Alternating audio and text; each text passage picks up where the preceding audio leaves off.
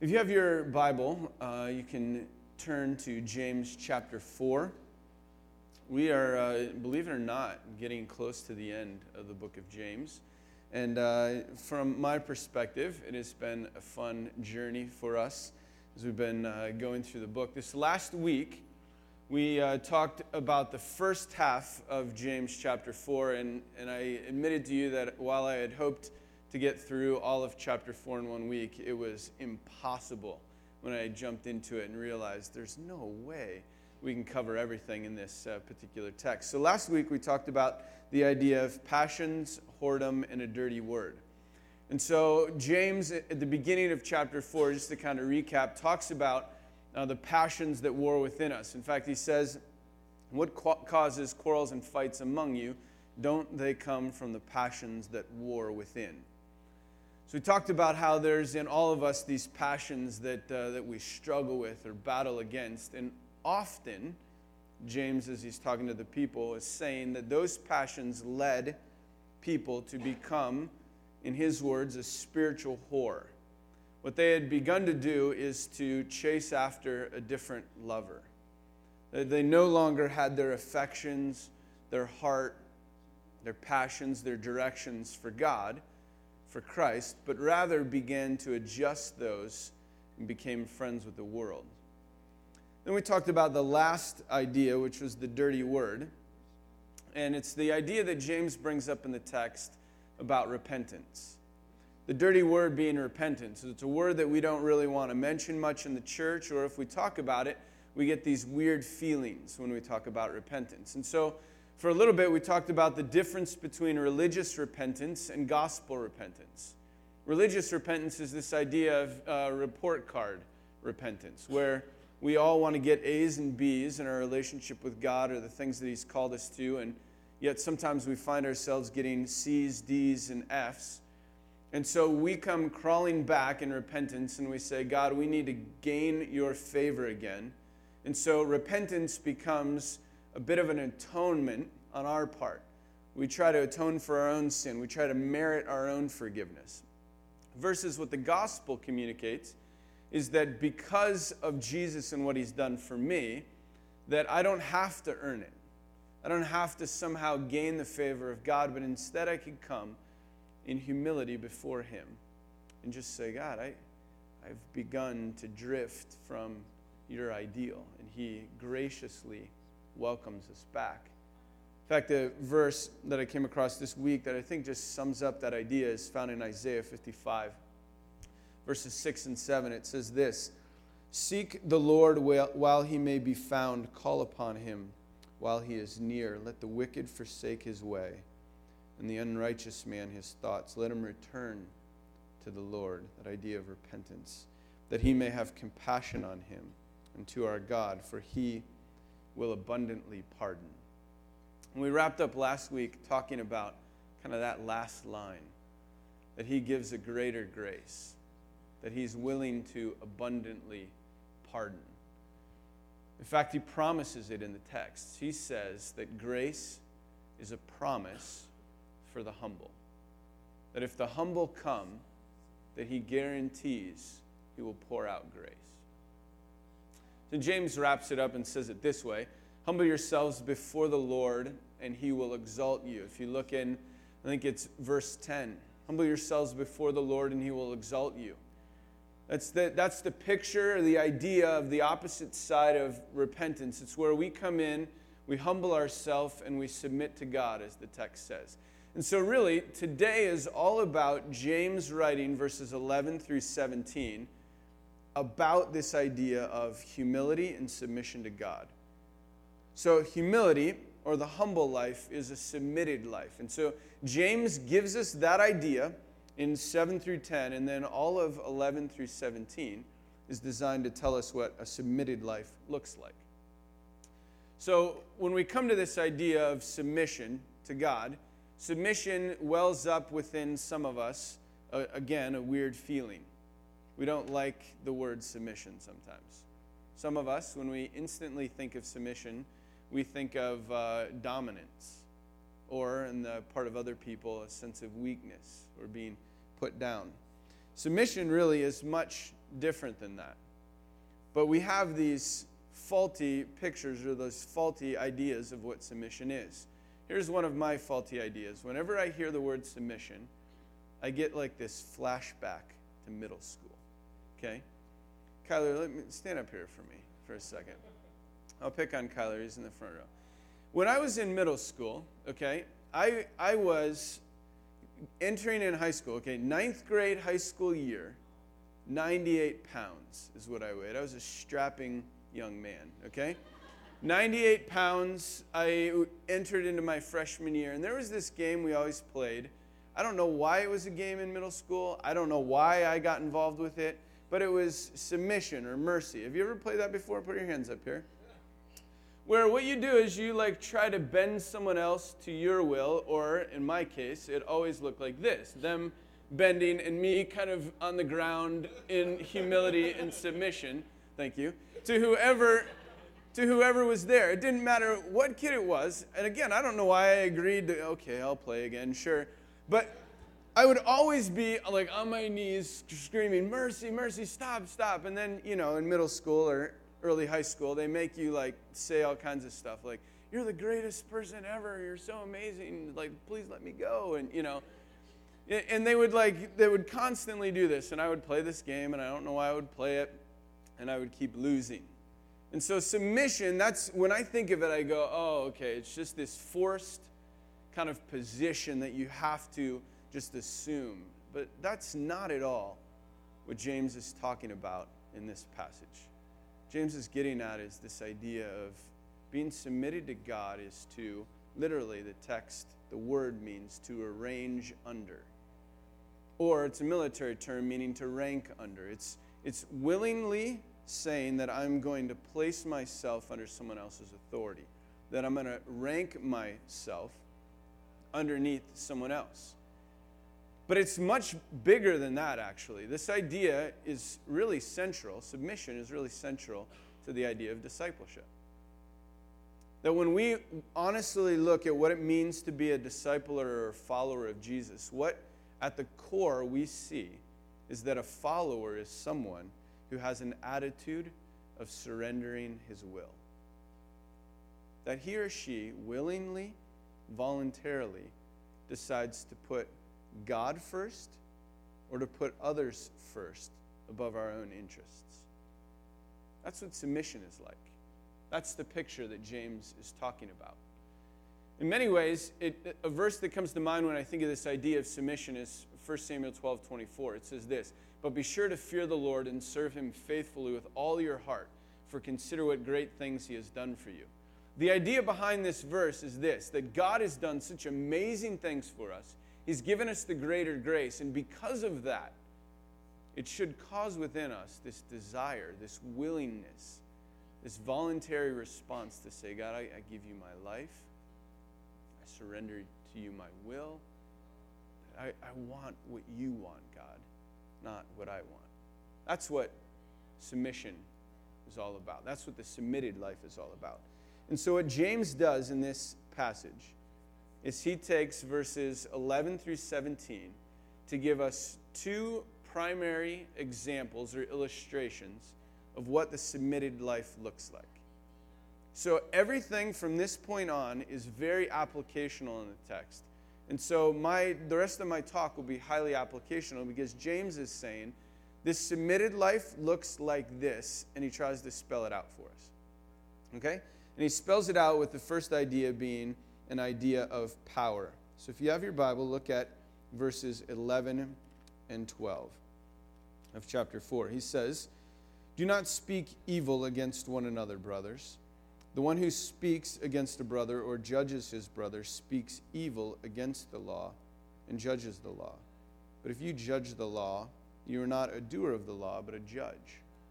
There is only one lawgiver and judge, he who is able to save and to destroy. But who are you to judge your neighbor?"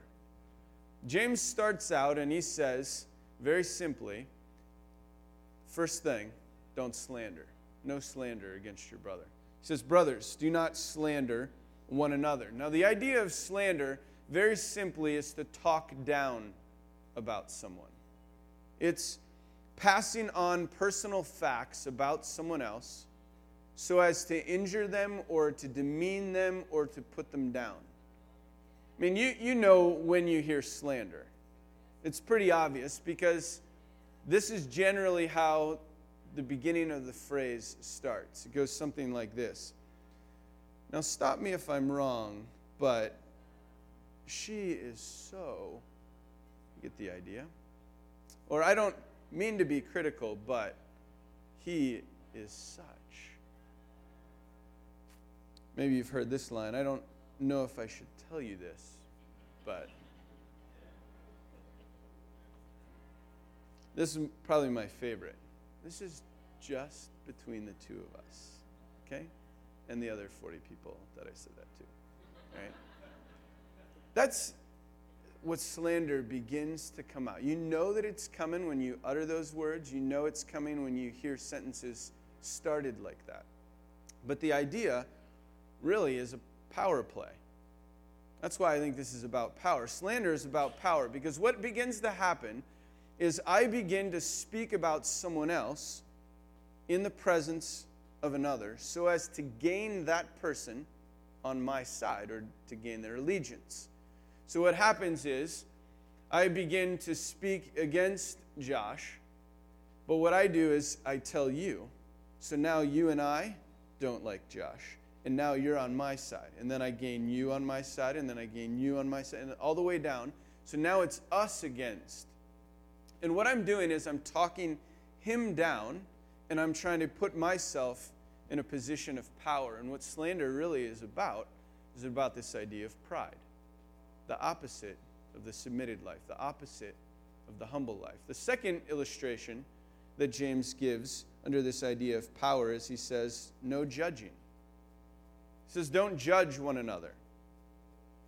Now, judging can get confusing at times because sometimes we have used the passage in, I think it's Matthew, judge not lest you be judged, and we throw that out all the time. You know, you're speeding and, my son goes, hey, Dad, you're over the speed limit. Judge not lest you be judged, Like, you just want to throw it out for everything. And that's not the point, okay? That's not the point of the passage. James is saying, in this particular context, that judging is not confronting about sin or not dealing with an issue where someone is not walking the way God desires. In fact, in James chapter 5, later on it says, whoever can save brother from sin saves his soul and rescues him from a multitude of sins. So it's not saying, hey, we need to help someone in the midst of sin. That's not the point. The point James is getting at here in this context is that judging is criticizing someone or looking down on that someone because of jealousy, bitterness, selfish ambition.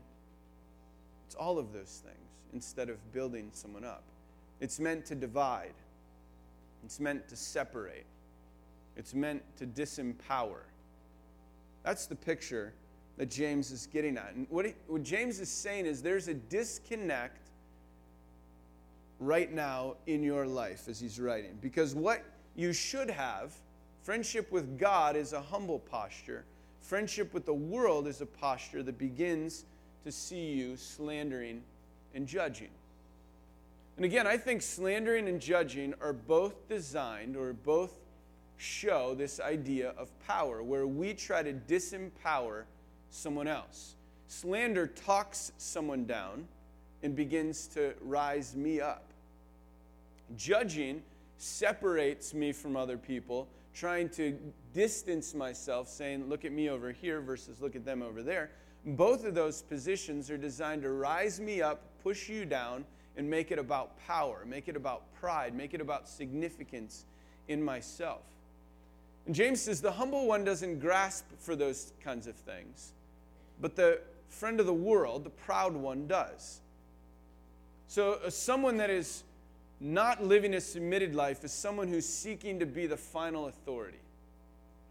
Someone who's looking to gain control over situations and people. Craving recognition and notoriety. Considering themselves more important than others.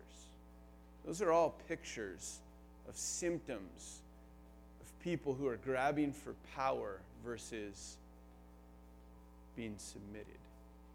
And that grab for power is rooted in pride. But James is saying the opposite of that. The humble life is a life that's free from the need to win an argument. The humble life is free from putting others down. Humble life is free from speaking about ourselves so that we can make ourselves look good. James is saying, submit your life to God, because that submitted life looks like a humble life. He then moves into this next section on planning, verses 13 through 16. He says, "Come now, you who say, today or tomorrow we will go to such and such a town and spend a year there and trade and make a profit. Yet you do not know what tomorrow will bring. What is your life? For you are a mist that appears for a little while and then vanishes. Instead, you ought to say, if it is the Lord's will, we will live and do this or that." James starts off this section where he's talking about planning, and he says, "Come now," or "listen up." And he's directly speaking to the people, and he says, "Listen up, you who say these kinds of things." And he's talking directly to their planning, the way they organize and structure their life. And he says, some of you are planning like this. And he describes it. He said, you pick, or they pick their time, today or tomorrow. They pick their place, this city or that. They pick their length. We're going to be there about a year. They pick the activity. We're going to carry on business, and they pick the result or the outcome. There's going to be a financial profit. So James says they are picking these things. He's using a very specific illustration as he talks to the people. What you notice very clear in this text, and very clear from that example, is that they picked something. They decided the outcome. They decided when it was going to happen. They decided where it was going to happen. They decided who was going to be involved. They. What you notice is absent from the passage, and what James is getting at is God is absent. That God wasn't included in the plans. That they've begun to make life decisions independent of God, and what that was revealing was a self-sufficiency. That was revealing a life disconnected from God, which was revealing this very contrast that he's talking about. This is what a submitted life looks like. This is what a proud life looks like. So if you're not submitting your planning to God, he's saying, in essence, you're prideful. You've begun to dictate your own plans. And James, in a very kind way, says that's stupid. It's stupid. And he gives us two reasons that it's stupid. Reason number one, life is uncertain. He says, you do not even know what tomorrow is going to bring. How can you plan all of these things out in your life? You think you have the future planned. You think you know what next year will bring. You think you know how long you'll have your job. You think you know how long you'll have your health. And James is saying, listen, you don't even know what tomorrow brings. It started getting me thinking, how many times do we predict the future and come up far short? Let me give you a couple examples. Tom Watson, chairman of IBM, made this statement: I think the world, there's a market for about 5 computers. He said that in 1943. Man, only 5. Some of you have 5. Okay? I mean, it's crazy. Here's another one. Ken Olson, president of Digital Equipment Corporation, says there's no reason anyone would want a computer in their home. Man, bad prediction. Another one, Western Union. They were great at communicating. This was their internal memo. This telephone has way too many shortcomings to be seriously considered as a means of communication. This device is inherently of no value to us. No value in the telephone. Next, Lee DeForest, he was an inventor. He said, while theoretically and technically television may be feasible, commercially and financially, it's an impossibility. We will never use this television. And then last, the Decca Recording Company in 1962 said this about a little-known band. We don't like their sound, and their guitar music is on the way out, in reference to the Beatles. Planning.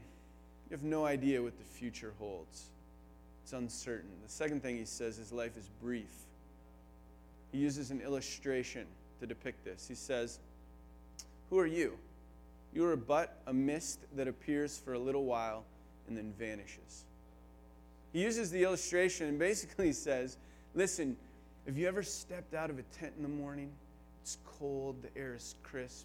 You take your first breath, you see it, and then it fades. That's your life. It's here one moment, and it's gone the next. Or you get out of the shower, and the glass is foggy. You turn around, you look back, and all of a sudden, it's evaporated. That is your life. He says your life is brief. Don't go predicting the future apart from God. Don't try to design life independent from Him when it's uncertain and when it's brief. Instead, James says, what you ought to say is, if it is the Lord's will, we will do this or that. What James is saying is include God in your planning. It's really simple. Include God in your planning. Now, that doesn't mean make the plans and then ask God to bless them. Right? I mean, what we want to do is we want to put the cart before the horse. We want to say, God, I just decided this, and I would like you to make it better. I made this decision. It was probably a good one, and we just want you to bless it, strengthen it, enable it to happen. That's so often how we view life, isn't it? That I'll just make that decision. It was logical. It made a ton of sense. And so then now, God, if you could just come through on your end, we'll be in good shape. Versus saying that I'm going to submit my plans to you, that I'm going to ask you. Because your planning really tells you a lot about your life, right? It tells you about what you believe about life, what you believe about the Scriptures, what you believe about God. The decisions you make and the planning you make reveals what you believe about you even. And James is saying God is not against planning, but leaving God out of planning is a problem, is what James is trying to get across. Kent Hughes made the statement this way: so pervasive is our culture's arrogant independence of God that even many, or most, Christians attend church, marry, choose their vocations, have children, buy and sell homes, and numbly ride the currents of culture without substantial reference to the will of God. See, the submitted life is the life that includes God in the decision-making. Now, you might be asking yourself the question, well, what does that look like? How do I do that? If it isn't me making the decision and God blessing it, what does it look like? Well, I actually think it's just asking God the question. Saying, God, what would you like me to do in this situation? And then having a humble enough posture, which is James' point throughout the text, to listen and be willing to follow. I mean, that's what James is trying to get at in this. He's saying, make your planning with God. So let me ask you a question.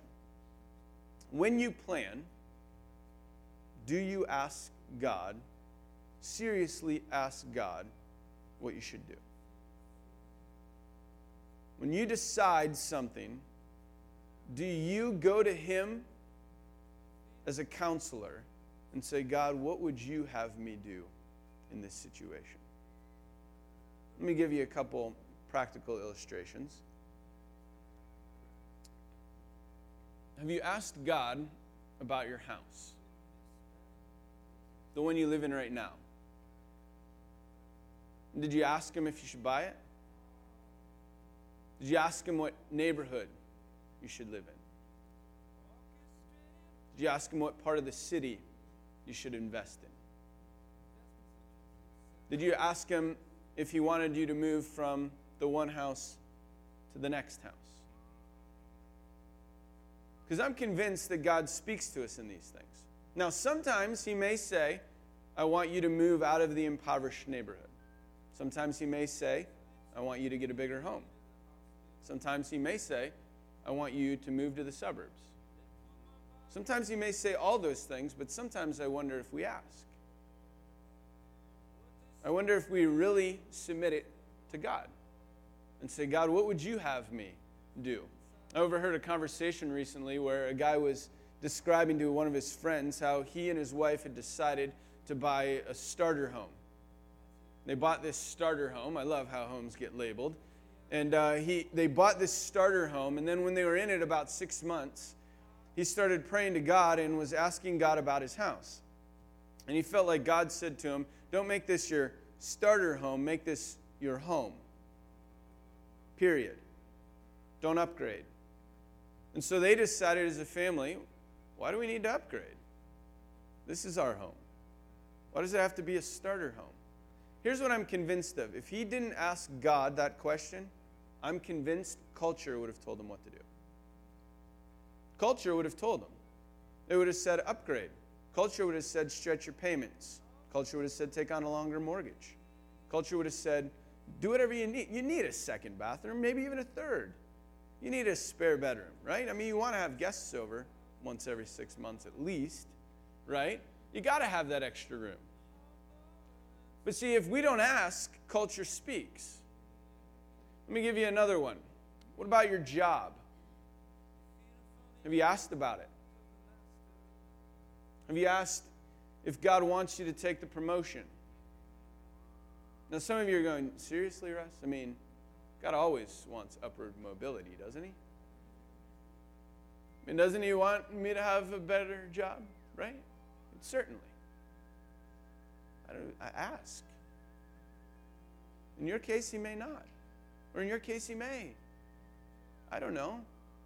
But I think we have to ask. I think we have to ask the question. I mean, ask the question about your family. Maybe have you asked about how many kids you should have? Whether you should adopt or whether you should do foster care? Have you asked about having someone in the congregation that's needy live with you? Have you asked those questions?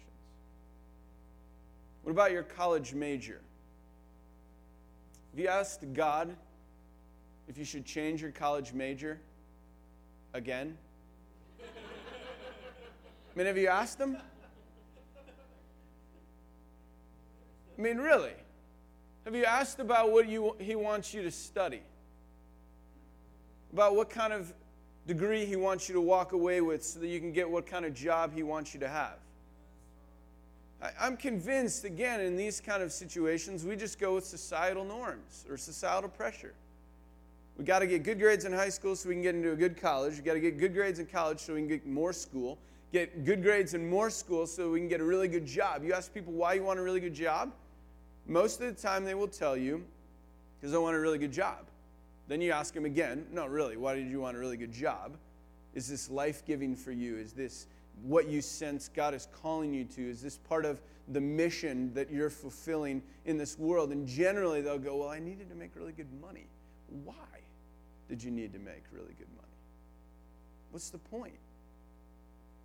Maybe that's what God's telling you to do, but maybe it's not. But did you ask? That's what James is getting at. Let me go after one of the dirty words, money. So, what about money? Did you ask God how you're supposed to spend it? Did you ask God if you're supposed to save it? I mean, have we ever decided to sit down at the end of a year? The end of this year is coming up. Have you ever decided to sit down at the end of the year and say, God, here's the deal. This next year is about to start. I'm going to ask you a big question. What part of my money, or your money, I should say, what part of what comes in that I have access to, what percentage do you want me to give away this next year?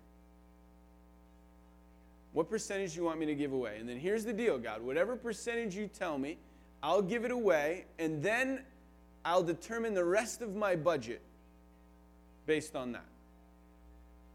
If God says, I want you to give away 12%, okay, God, with the rest, I'm going to figure out my budget. If God says, I want you to give away 15%, okay, God, then with the rest, I'm going to figure out my budget. Now, some of you are going, well, that's impossible. I can't do that. Well, ask. He might not give you that number. He might give you a higher one. Right? Have you asked about who to give your money to? Have you asked about giving to meet needs? Have you asked about giving to the church? The list can go on and on. Here's the point. It's amazing to me how much culture speaks if we're unwilling to ask. Culture speaks and we always choose the promotion. Culture speaks and we always look to upgrade. Culture speaks and we forego giving to the church until we've paid off debt or had the house paid down. Culture speaks and we limit our family size. Culture speaks and we just follow versus asking. And James wraps up this whole section and he says, the submitted life does this. Look at the last phrase. So whoever knows the right thing to do and fails to do it, for him it is sin.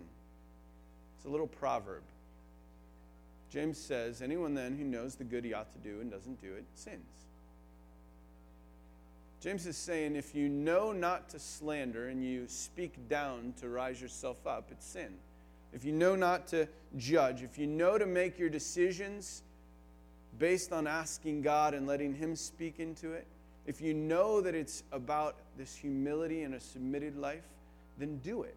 James is referring back to chapter 1, where he says, be doers of the word. It's an odd way to end a little mini sermon that James has here in chapter 4, but that's what he does.